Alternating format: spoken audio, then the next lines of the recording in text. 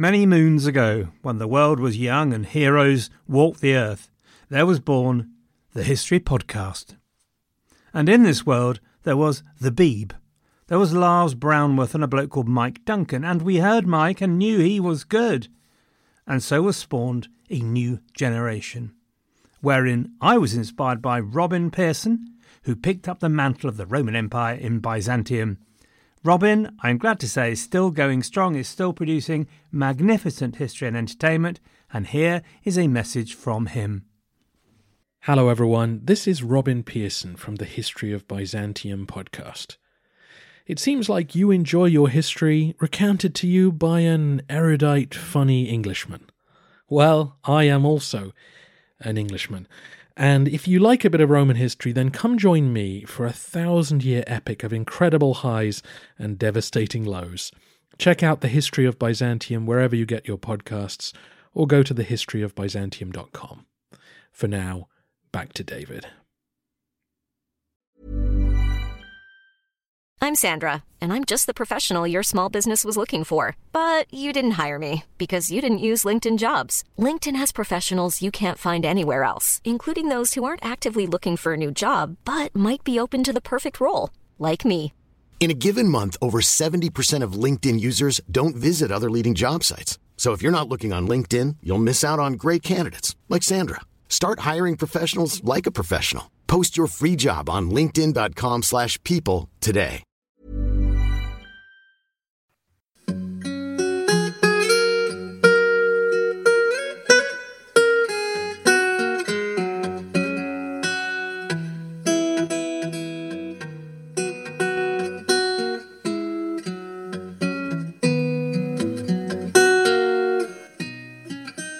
Hello everyone and welcome to the History of England, episode 359, Charles is at home. First of all, I have another couple of independent podcasts to bring to your attention, so you can go and have a listen to them if you like. They are by Roberto Toro and Brendan Foster, and there are two for you.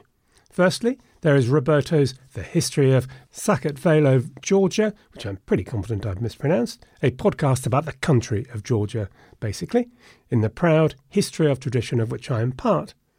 Then Roberto and Brendan together have teamed up to produce the Tsar Power podcast, ranking the Russian Tsars from Rorik to Putin in the proud Rex Factor tradition. Both, of course, about fascinating and topical parts of the world, so check them out. And before I start, let me remind you of the eternal verity of life, that a gift of membership of the History of England makes the perfect Christmas present, and is as easy as dropping off a log. All you need to do is go to the website thehistoryofengland.co.uk, and you will see there a link to directions on how to do it, and it's simple. So then, back to the knitting. In June 1629, Peter Paul Rubens came to England. For my sins, I thought Rubens was naught but a painter and decorator. I did not realise he was also a very active and influential diplomat for the Spanish Habsburgs. Did you know that? I'm told one of his objectives was to end the war with the Dutch, a running sore, of course, that had been draining the Habsburgs of treasure for decades now. Now, it appears that Rubens did not see England as a cipher. He had a plan, and England was critical to it. He came to England seeking peace between Spain and England because he believed that with that, the Dutch would be forced to come to terms. This is evidence that geniuses of the pictorial arts are no better at predicting the future than anyone else. I feel like telling you a bit more about Rubens's visit. It's not why I bring him up, as I have to say. It's definitely a digression, but I thought it might be amusing to you, Rubens being so famous and all that. Charles sent one of his warships to pick him up. The Habsburg name opens doors. But Charles also had a passion for art, and I guess would have been very excited to meet Rubens too. He had commissioned a self-portrait from Rubens, hung it outside his bedchamber at Whitehall, and looked at it every day apparently. Rubens and Charles met twice at Greenwich Palace, but apparently did not discuss the banqueting hall commission that would come. They stuck instead to diplomacy. Rubens was convinced that Charles really wanted peace, and he wrote home to Olivares that he was sure in my heart that Charles would prefer a simple friendship with Spain 1,000 times more than all the offers of France, and that he curses the day when the Palatinate came to his attention. The diplomacy went okay. They managed to produce a written proposal from Charles, which was apparently as rare as finding hen's teeth. Rubens presented Charles with a painting entitled Peace and War, celebrating Charles as a peaceful king just like his good old dad.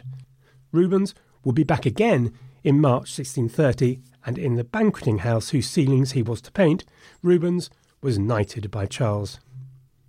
Despite this initial success with the king in 1629, Rubens wasn't actually that hopeful of ultimate success. He wrote home to Olivares about the complexities of working in England. He reported himself very apprehensive as to the instability of the English government. He reported they changed their minds all the time, and interestingly that whereas in other courts negotiations begin with the ministers and finish with the royal word and signature, here they begin with the king and end with the ministers. Now, it is certainly true that English foreign policy wavers a bit over the next 10 years, though given they had no iron fist in their velvet glove of diplomacy, it's all pretty inconclusive. But more interesting here, I think, is the light that it sheds on Charles's style and skill in governing during personal rule. I have to say, as with most things to do with the English Revolution and the British Civil Wars in general, particularly related to Charles and Cromers, though there are more available conflicting opinions than flies and, well, there are lots of opinions, is all I'm saying. Charles Carleton paints a picture of an essentially idle, arm's-length king, much given to thumping the table, setting up subcommittees, then naffing off to do a bit of hunting without the attention to detail and persistence that gets things done. A bit of a chip off the old block, basically. Richard Cust, on the other hand, paints a picture of a king very directly involved, conscientious and firm in decision-making. Conrad Russell doesn't agree with this necessarily, and takes issue with the traditional idea that Charles was incapable of taking advice, but his view is that despite taking advice, Charles never compromised on the big strategy, the ultimate objective, only on tactics about how to get there. Sometimes he might appear to compromise, but only on tactics, and therefore raise expectations he might actually cut a deal, but he very rarely did. So far, I have to say, the spirit of compromise seems to have been pretty weak in this one. However, the picture that emerges in the views of most historians is something of a princely swat. We know that Charles very much valued structure, self-control, and he structured his working day rigidly, a day in which prayer and working on state papers figured highly. He read papers extensively and carefully, annotating them in longhand, and usually giving very clear instructions. He seems to have listened to advice, although it's not clear he could be persuaded into action that did not meet with his conscience, as Conrad Russell has noted. As far as objective and negotiations were concerned, it was more a matter of deciding what his conscience could accept, rather than trying to find a political solution, and then discussing ways and means to get to that point. More than one historian has seen in this a basic lack of confidence, that he would insist he be followed and obeyed in his decisions in the smallest thing, because he needed complete compliance and outward displays of loyalty to reassure himself that he was in the right, that he was doing the right thing. However, there was certainly debate in council. Charles did not surround himself with yes-men, and his councillors did not hesitate to disagree, and disagree strongly on occasion. There was one particular occasion during the forced loan when Manchester and Conway actually amend a letter from the king without royal permission.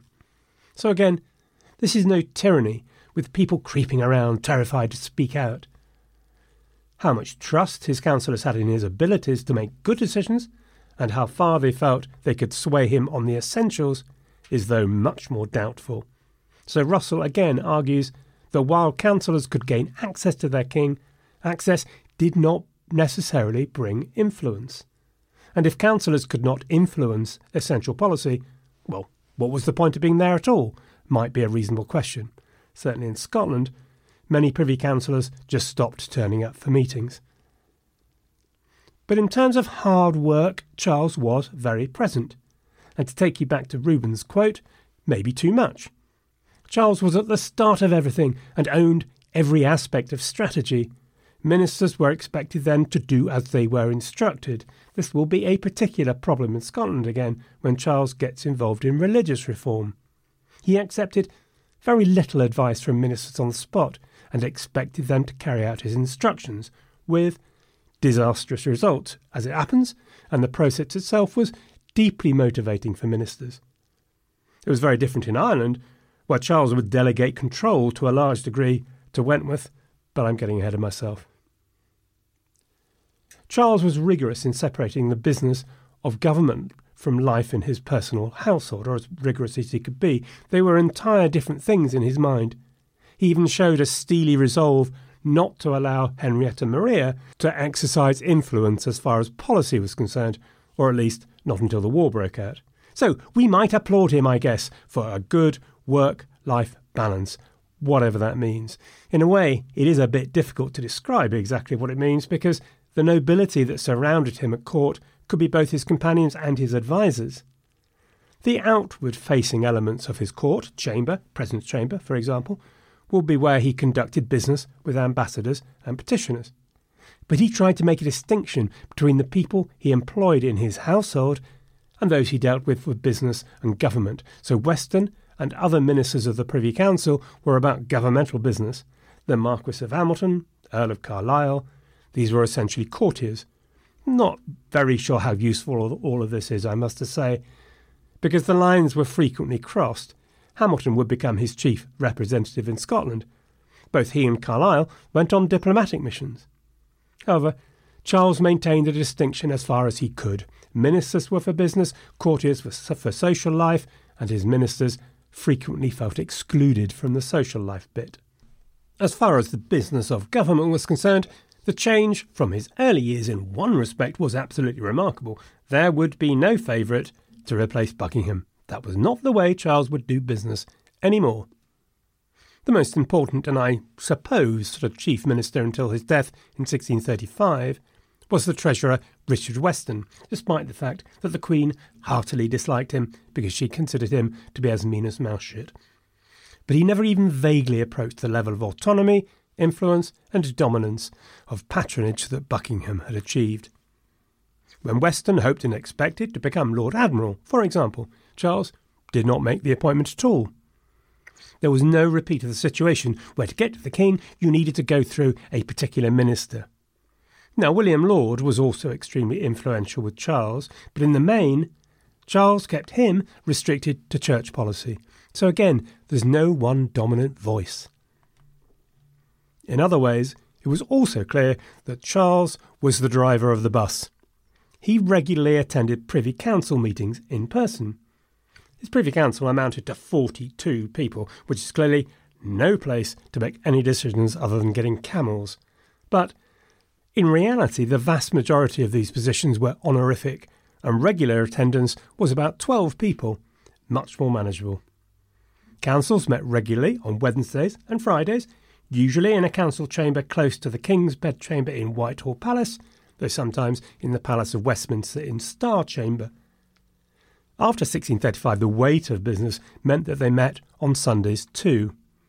It is difficult to know exactly how often Charles went, but in the late 1630s, just for a couple of years, for example, he may have been up to 40 a year. And if that's typical, so at the time, it meant he was going to roughly 40% of meetings. When key issues were discussed, he might even take the chair and lead a discussion. On occasion, he even brought forward proposals himself, and they could be pretty detailed. So, for example, in 1635, he brought a proposal for taxing local maltsters. I'm getting flashes of Philip II here, labouring away all hours deep in the Escorial Palace, checking and annotating everything from all over the world. Charles kept discussions in his English Privy Council strictly to English affairs, and then he held a separate council for Scottish affairs. Now, in some ways this was helpful because it maintained a focus. But in other ways, it really wasn't.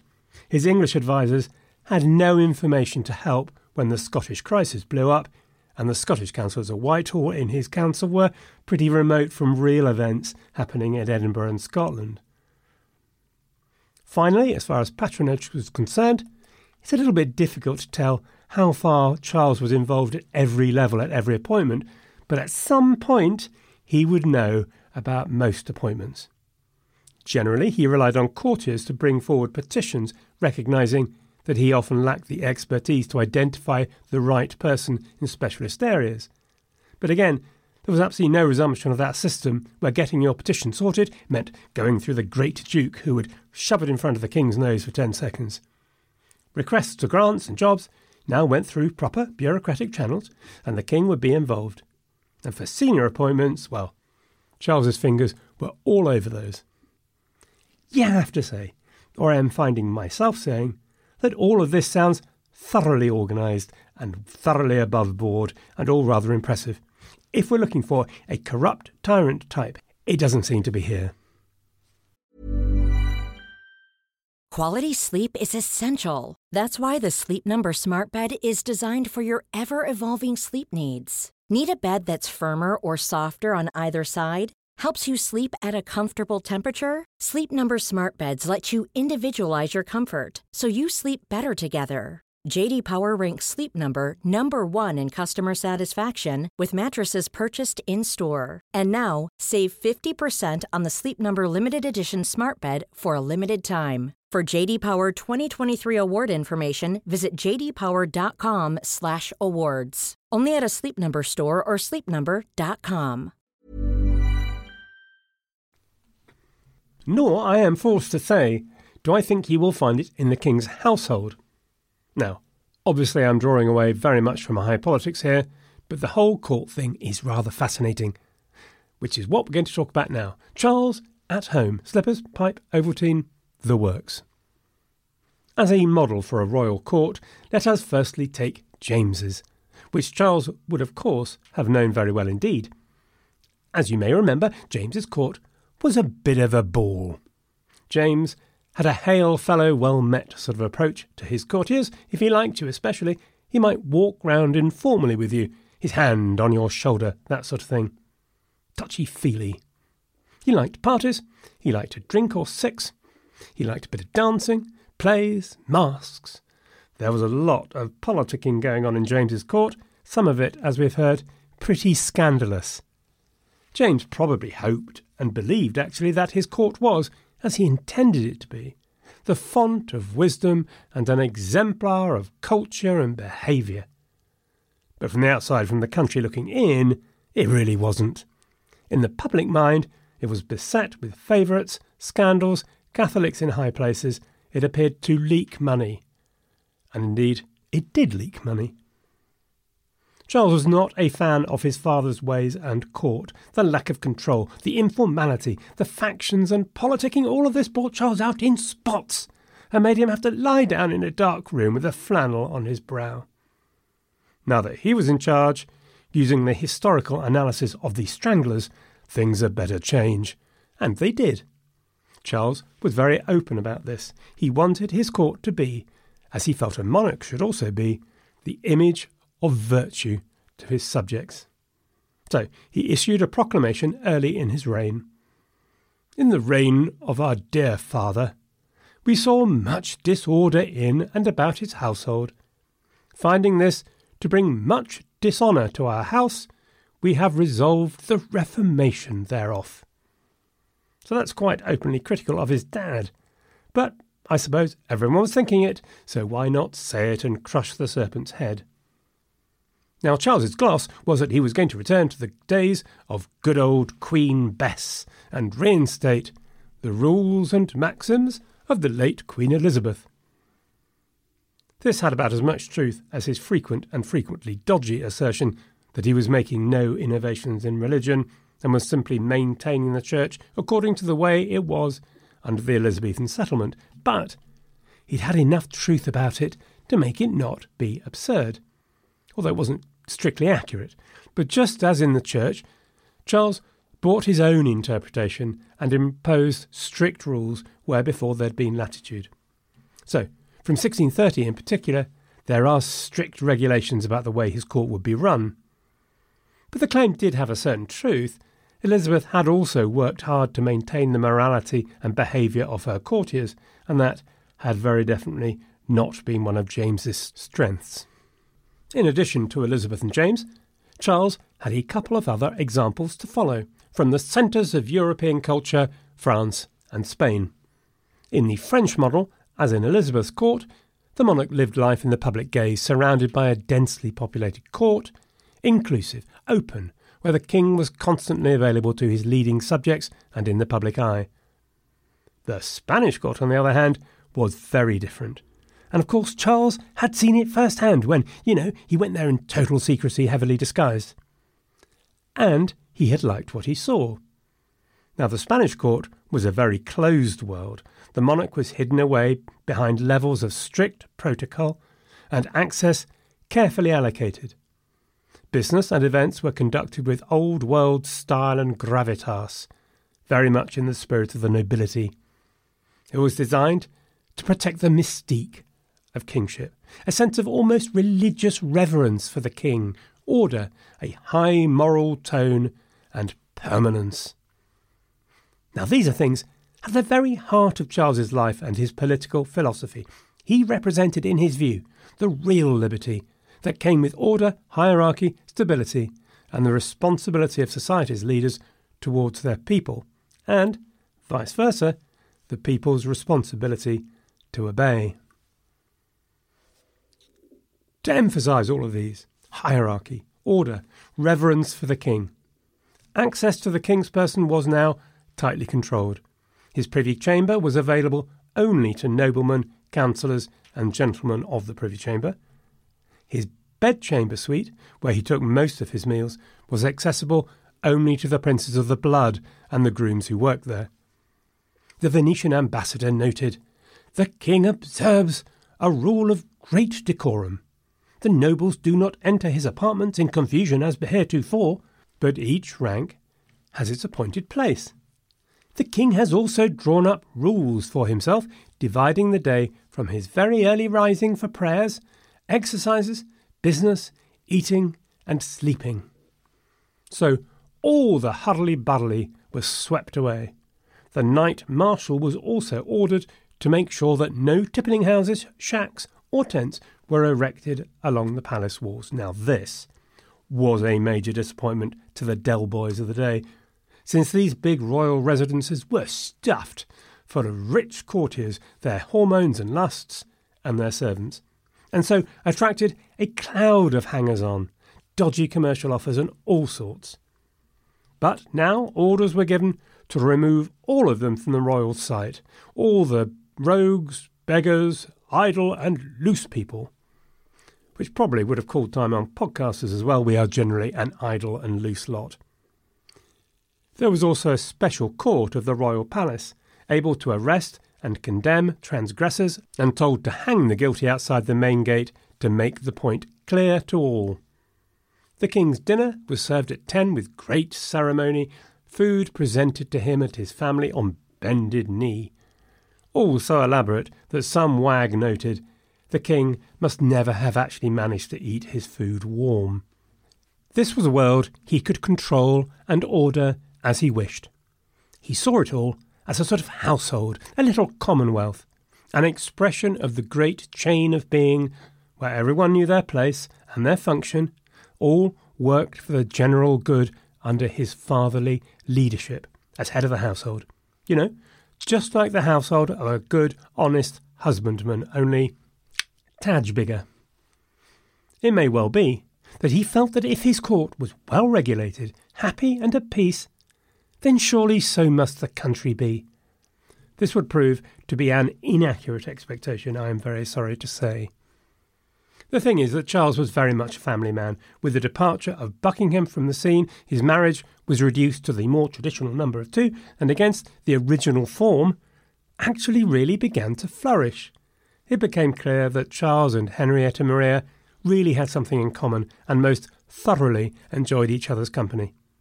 And despite the enormous difficulties of developing any kind of personal relationship when everyone was looking at your smallest move, they loved each other and for 12 years or so would enjoy a thoroughly life-enhancing family life.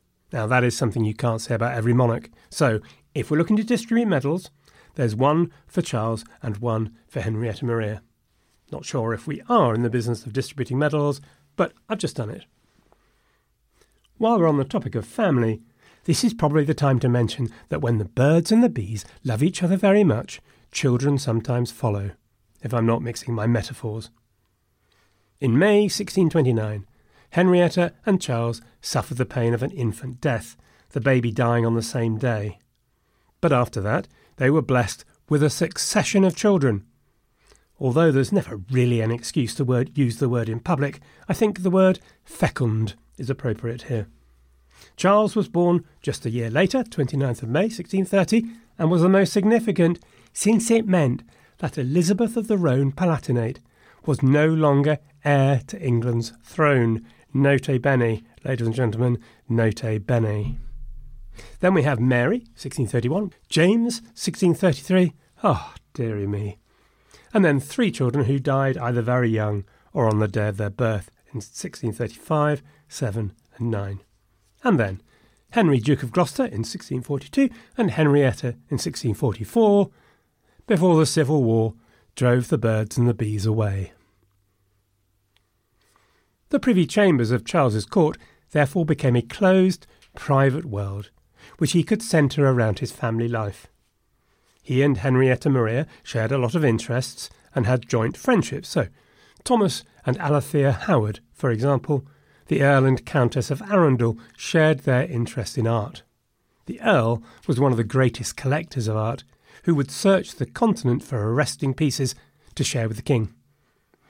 Henrietta, as we've heard, had developed a friendship with Lucy, Countess of Carlisle, and others. Henrietta loved the masques which were regularly played in court. She had a thoroughly nice time lavishing her patronage on the 6 royal palaces allocated to her. In addition to which, Charles bought a new one for her, Wimbledon Manor, on the basis of the principle of packing suitcases, which, as I am sure you know, is that there is always room for one more. And anyway, having only 6 houses is such a bore, darling. There were great rebuilding projects at her palaces of Somerset House and Greenwich Palace in particular. They were remodelled and refurnished with great elegance and luxury. Charles and Henrietta Maria were very rarely apart. She even went hunting with him too. And in 1632, when she had an attack of smallpox, Charles could not be prized away from her side for love nor money. It is a period where Henrietta Maria would say with joy that she was the happiest of women. This conjugal harmony was obvious and noticed by people who were graced with access to this world, and reflected it onto the kingdom as a whole. One courtier wrote to John Cook, the hard-working Secretary of State, "Never was their private family more at full peace and tranquillity than in this glorious kingdom, for we hear not of the least disorder therein from one end to the other." Back to Rubens again, though. When he visited Charles, he wrote back to the King of Spain about what he'd seen at Charles's court and mentioned, "All the leading nobles here live on a most sumptuous scale and spend money lavishly. Splendour and liberality are the first considerations of this court," which must have been heartwarming to see when you were out digging mangles on a dark, cold and wet October in Suffolk, and on the contrast between the inner life and how it appeared to the rest of the world, more at another time. But as far as Rubens was concerned, given he was acquainted with the court of Spain, which really was full of glitter and rigid formality, this was compliment indeed.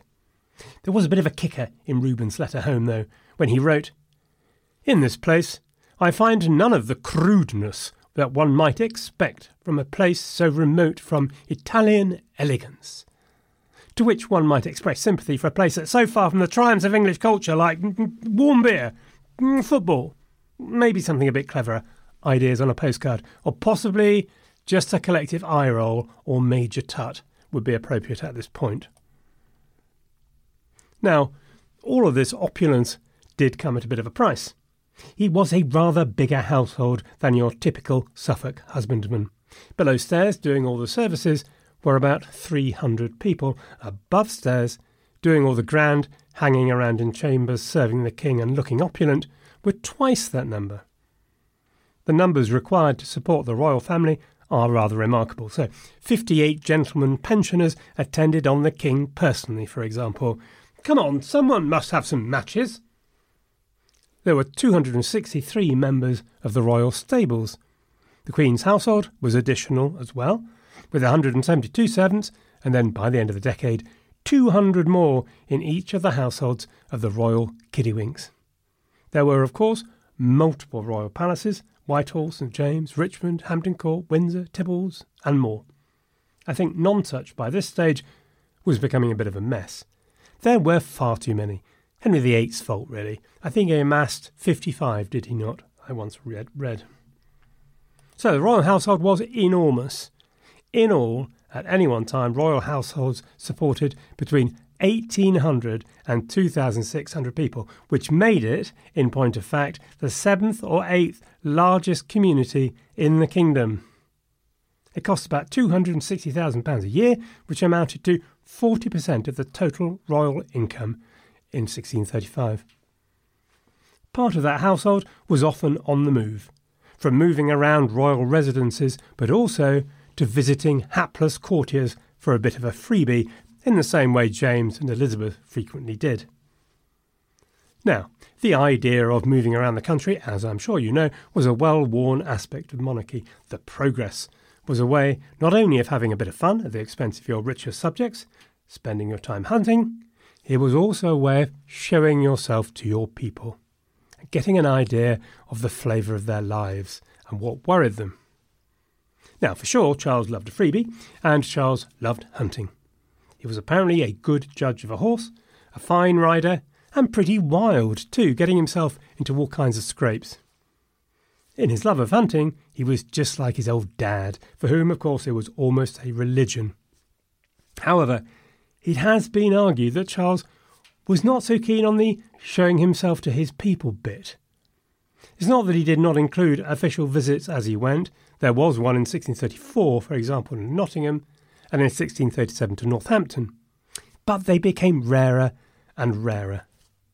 When the royal party was in town for the hunt, it was more likely to just cause a lot of trouble with the locals, as the party swarmed over the landscape, stripping it clean of lodging and supplies, and then moving on. The king and unseen mystery hidden somewhere in the middle of it all. This was probably because Charles was not a fan of hurly-burly and pressing the flesh. He didn't have that populist facility and confidence his father and Queen Elizabeth had. The ritual of his court was much more to his taste. It gave everything structure, order, control, distance, and safety. Now, I believe we have talked about the magnificent display of royal courts before, many times over the years, I would guess. I remember particularly how well the Tudors, from Henry VII onward, held dear the importance of presenting a message of their majesty, power, and magnificence to their people. Charles, on the other hand, has been accused by one historian of communicating very poorly with his subjects. But Charles did believe in the importance of art and symbols to communicate the values of his kingship and its meaning. So here we go on one of my specialist subjects, not. I would like to thank Richard Cust and Charles Carlton for their knowledge, which I am stealing. On the first bit of it seems generally agreed and common knowledge that Charles was an art collector of some genius. It was a passion from an early age. He acquired a decent collection from his older brother. He was a friend to other passionate and expert collectors, such as Thomas Howard, who had a collection of 779 paintings. The extent of this passion rather frustrated his ministers at time. Dorchester went searching for his master with a bundle of correspondence, desperate to discuss foreign policy opportunities released by Gustavus Adolphus Victories. He grumpily recorded that he finally found the king in the Whitehall Palace Picture Gallery, in the midst of his antique pictures, no less seriously employed, placing and removing his emperor's heads and putting them in order. He had an eye for it. At the age of 20, he sent a commission back to Rubens because he could see it was painted not by the great man, but by one of his apprentices. And surefire, the master fessed up, agreed he was correct, and apologised. He was acquainted with the Spanish School of Art from his travels, and in 1628 acquired a massive collection from the Duke of Mantua. I'm told that when a batch of new paintings came in, he had all the labels removed so that he could guess the artist to test his knowledge properly. His patronage of Van Dyck is probably one of the best known things about his reign, other than, the other thing. By the time he died, his art collection numbered over 1,700 paintings. That's a super short summary of the rich topic that fills many TV programmes of fabulous paintings. In addition, while the glory days of England's Renaissance theatre was now fading, both he and Henrietta Maria adored the Masque, which you will hopefully remember are a very formulaic pageant involving painted backdrops, music and dancing all integrated.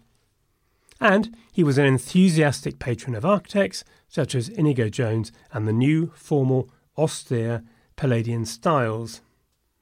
In all of this, Charles was both modern and talented. His artistic tastes brought the English court into the mainstream of European culture. In addition, he was very aware of the importance of art as a medium to deliver messages. Art and masks should enlighten and civilise, as well as being good to look at. So he was very aware that he might communicate a message, and his art and masks were laden with symbols.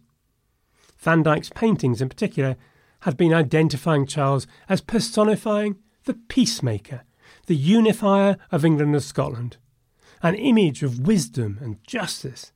He's represented as father of his people. In one painting, he's seated in the middle of a family group, calmly looking at the viewer. In another, La Chasse, he was represented as resting after the hunt, the ultimate courtier, elegant, well-dressed, in command of his surroundings and of himself. The message, I'm told, is of a king who could rule the kingdom because he had learned to rule himself and subdue his own passions, a sort of philosopher-king type thing. The mask was also deeply symbolic.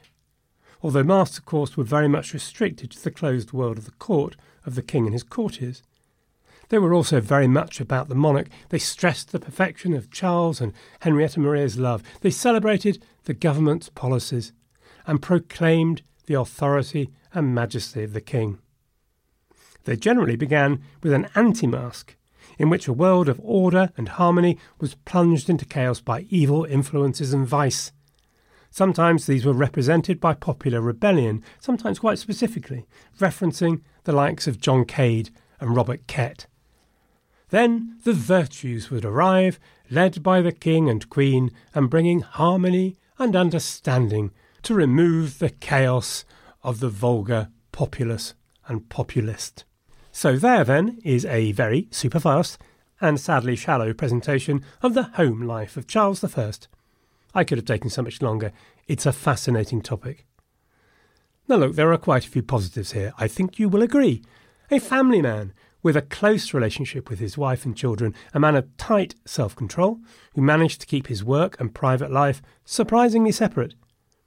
We'll talk in another episode about the impact of his Queen's Catholicism and the very visible presence of his wife's Catholic household, but the evidence seems to be that his wife's support for Catholicism had little impact on his policy, at least. Charles enforced taxation on recusants far harder than his father, for example. He was a deeply cultured man, very much at the forefront of a cosmopolitan European culture, who regulated his household and kept a firm rein on their behaviour and morality, so much so that a Puritan, who would later be very much an opponent to the diarist Lucy Hutchinson, felt his court edicts showed a king temperate, chaste and serious. He was a man who believed deeply in his role as father of his people, and he took that responsibility very seriously. And yet, there were factors here that would not play out well as England moved towards crisis. This was a closed world, defined, regulated by the king. All these masks and glorious images came from his own eyes and from the court, and was largely seen only by his eyes and those of his courtiers, and was therefore a self-reassuring and self-perpetuating image. There was no feedback mechanism here telling Charles whether this was or was not the view of him held by the mass of his subjects, who lived outside this golden circle. Although he understood the power of symbols and images, he took precious little opportunity to make sure that they were communicated widely outside the Golden Circle. Masks were almost never seen outside the court, the grand images rarely either, and he steadily withdrew from the traditional method monarchs had had of communicating these values, the royal progress, which began to be increasingly family and court occasions with little or no contact with the local communities through which they passed. Charles actually was a big fan of the Order of the Garter, and he instituted a big progress every year. Now that could have been a perfect public celebration, such as the Tudors often had. But typically, under Charles, it was held within Windsor Castle. The public were kept well away. In addition, many of the images of the anti-mask seemed to represent the public world outside the court as antagonistic, dangerous, threatening. The chaos of crude and popular opinion, symbolised by vice and excess, to be subdued and reformed by their wise and beneficent king and queen.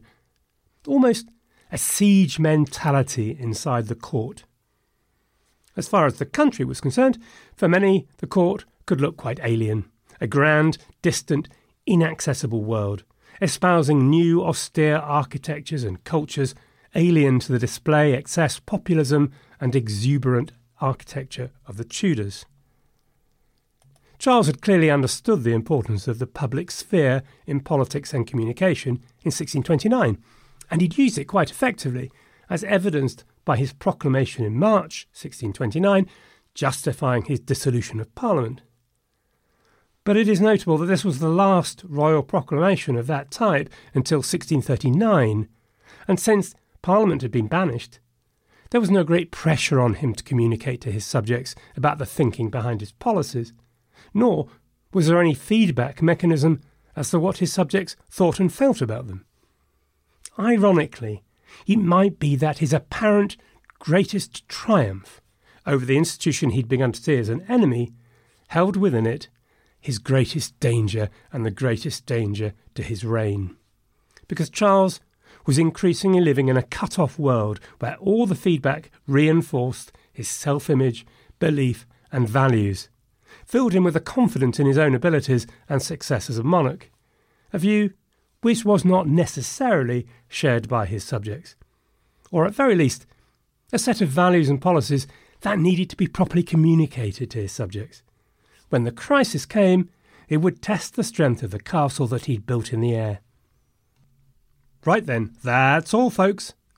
Next time, Last One Before Criggy will be all about Charles abroad rather than at home.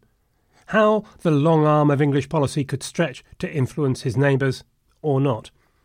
Before I leave, let me remind you of the eternal verity of life, that a gift of membership of the History of England makes the perfect Christmas present, and is as easy as dropping off a log. All you need to do is go to the website thehistoryofengland.co.uk and you will see there a link to directions on how to do it, and it's simple, and you get access to over 100 hours of Shedcasts. Until next time then, everyone, all the festive fun and laughter of the season to you and your family. Good luck and have a great week.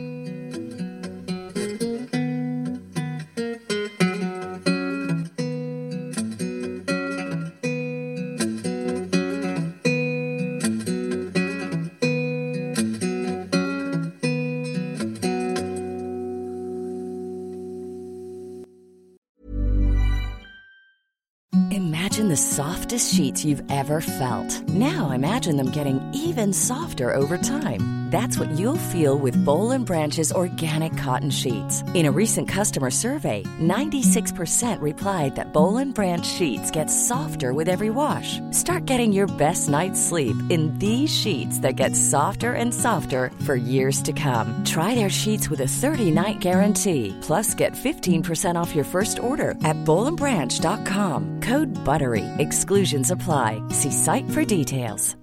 Support comes from ServiceNow, the AI platform for business transformation. You've heard the hype around AI. The truth is, AI is only as powerful as the platform it's built into.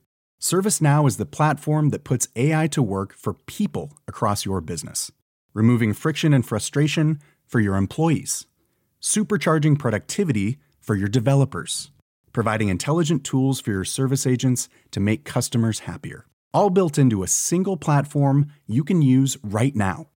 That's why the world works with ServiceNow. Visit servicenow.com/AI for people to learn more.